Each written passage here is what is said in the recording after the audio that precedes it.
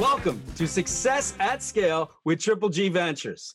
I'm here today with my really good friend, Sarah Yule. Sometimes goes by the name Soundlady, I think, Soundlady Sarah.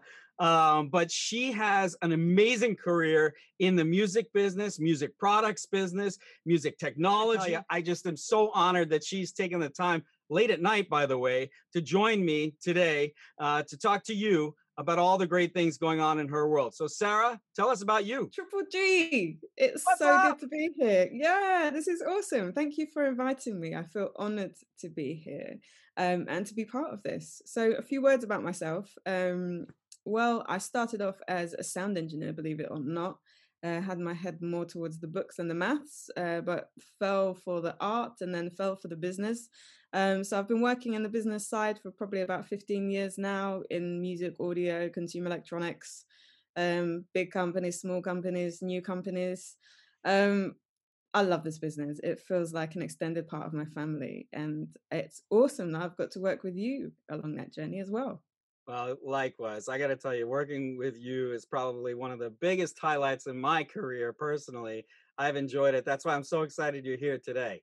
But let's talk about this. You know, you got started in this music journey. Why music? How'd you get started in all this? Do you know what? I always loved music growing up. Like, I was a huge Michael Jackson fan and I wanted to be able to sing and dance and make music. But I was also, believe it or not, like, you're never going to believe this, but I was really shy when I was a kid. Like, I I don't believe didn't. it. I don't believe it. I She's one of the most outgoing people I've ever met. I was really shy, and the thought of being on stage and performing in front of people just terrified me. So it was something I never really did. I think I did county orchestra playing flute for a couple of years, and I was in the choir, but kind of like hidden towards the back and trying to make sure no one noticed me. But I still really loved music, and I think I was about 15 years old. And I found out about this job called a sound engineer, where you get to hang out in music studios and record bands, but you don't have to perform anything.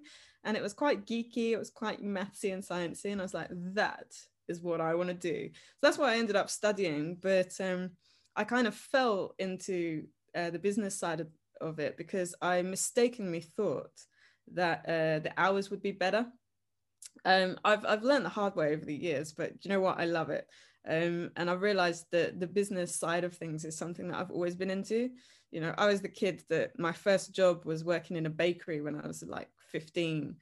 It was £2 an hour, cash in hand. But what I used to do at the end of the day, they used to throw all the donuts and the bread away. And I used to collect it all and then resell it to my friends like half the price. So I take like bags of donuts round and like loaves of bread for their mums.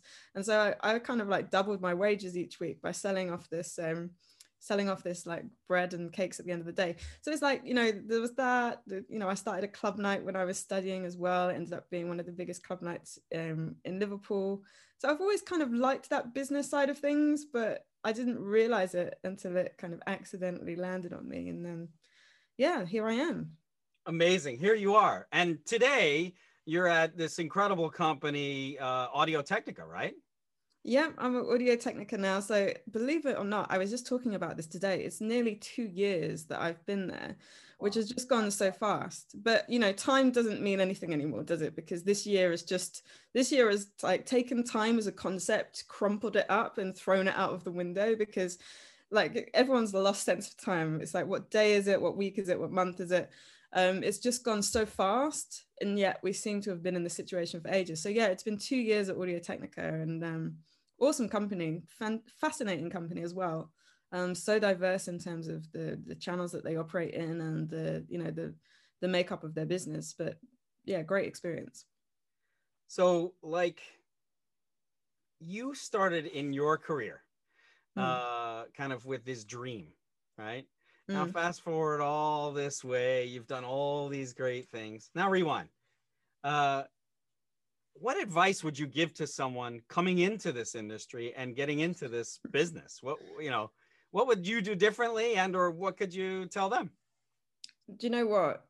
Make sure that you're really super passionate about what you do. You have to be. You have to love what you do. You have to be passionate about the products that you're selling or the company that you're representing. what you're doing, because that passion is what's going to get you through those harder times. And you need to be resilient. It's not easy out there. It's tough. You're going to have a million people tell you you're wrong and tell you no, and so many obstacles to overcome. So if you've not got that passion about what you're doing in the first place, it's going to make it all so much harder. So advice I'd give to other people, if you want to do this, is make sure you're passionate about it and then go for it. All right. Well, let's now contrast that against sales, because you happen to be one of the most talented sales, marketing professionals, commercial people I know. Like, so how does this compare to sales and marketing and business when you started all the way in music? How does it correlate? And I think for me, the concept of music, and because I wasn't a musician, I was a sound engineer, and did sound engineering and production. But when you're doing sound engineering, like the preparation, the preparation, the planning, the presentation, selling the concept to the artist almost of what you want to do. And I think that type of training is really lent into the style of salesperson that I am. I wouldn't say that I'm a wham bam get it sold type of person. I'm kind of thinking about kind of what the mood, or kind of the vision. I'm thinking about the different parts in terms of the different strategic elements and the different channels. I'm thinking about the process, how we're going to get it done. I'm selling that vision almost of that whole thing, as if I'm talking to an artist or a producer in terms of that sound and how to do it. And then obviously trying to get to a point where I'm really enjoying what the end is. But I think the concept in sales is very similar to the concept in audio recording. There's a famous saying where it's, poop in, poop out, if I try and use a more polite phrase. And I think it's the same in sales. If you've got a poop product or a poop strategy, then the result at the end is not going to be what you want. So all of those elements I think are really important. And I think that's the kind of crossover that you can make between those two. Sales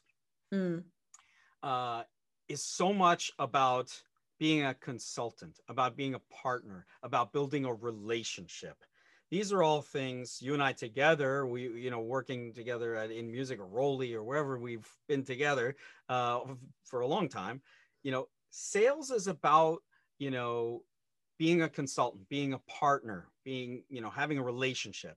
Tell me about how you think about relationships and you think about the world of selling. With you first and foremost, I think relationships are so important. And I think it's that thing, isn't it? I mean, you're one of the best networkers I know in terms of being able to go into a room, light it up and get everyone communicating and talking, kind of break the ice. And I think that is so important sometimes. I think one of the biggest problems a lot of people have in sales or trying to get stuff done is not being able to relate to the person that they're communicating with, or just not being able to communicate effectively.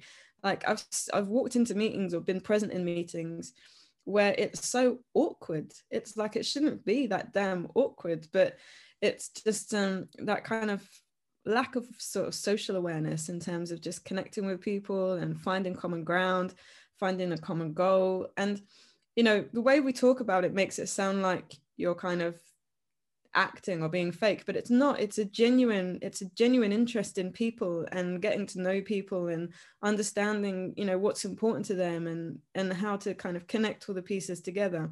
And I think that skill of being able to connect people and put things together could probably also be related back to music and audio and engineering as well, because it's the same, I guess, when you're songwriting or you're putting a band together or you're playing along with other musicians, like understanding how your part fits into that, how to communicate with other people.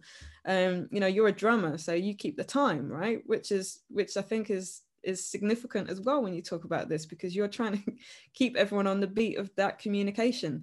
So yeah, I think there's a lot of parallels to make, but when it comes to relationships, I think they really are everything.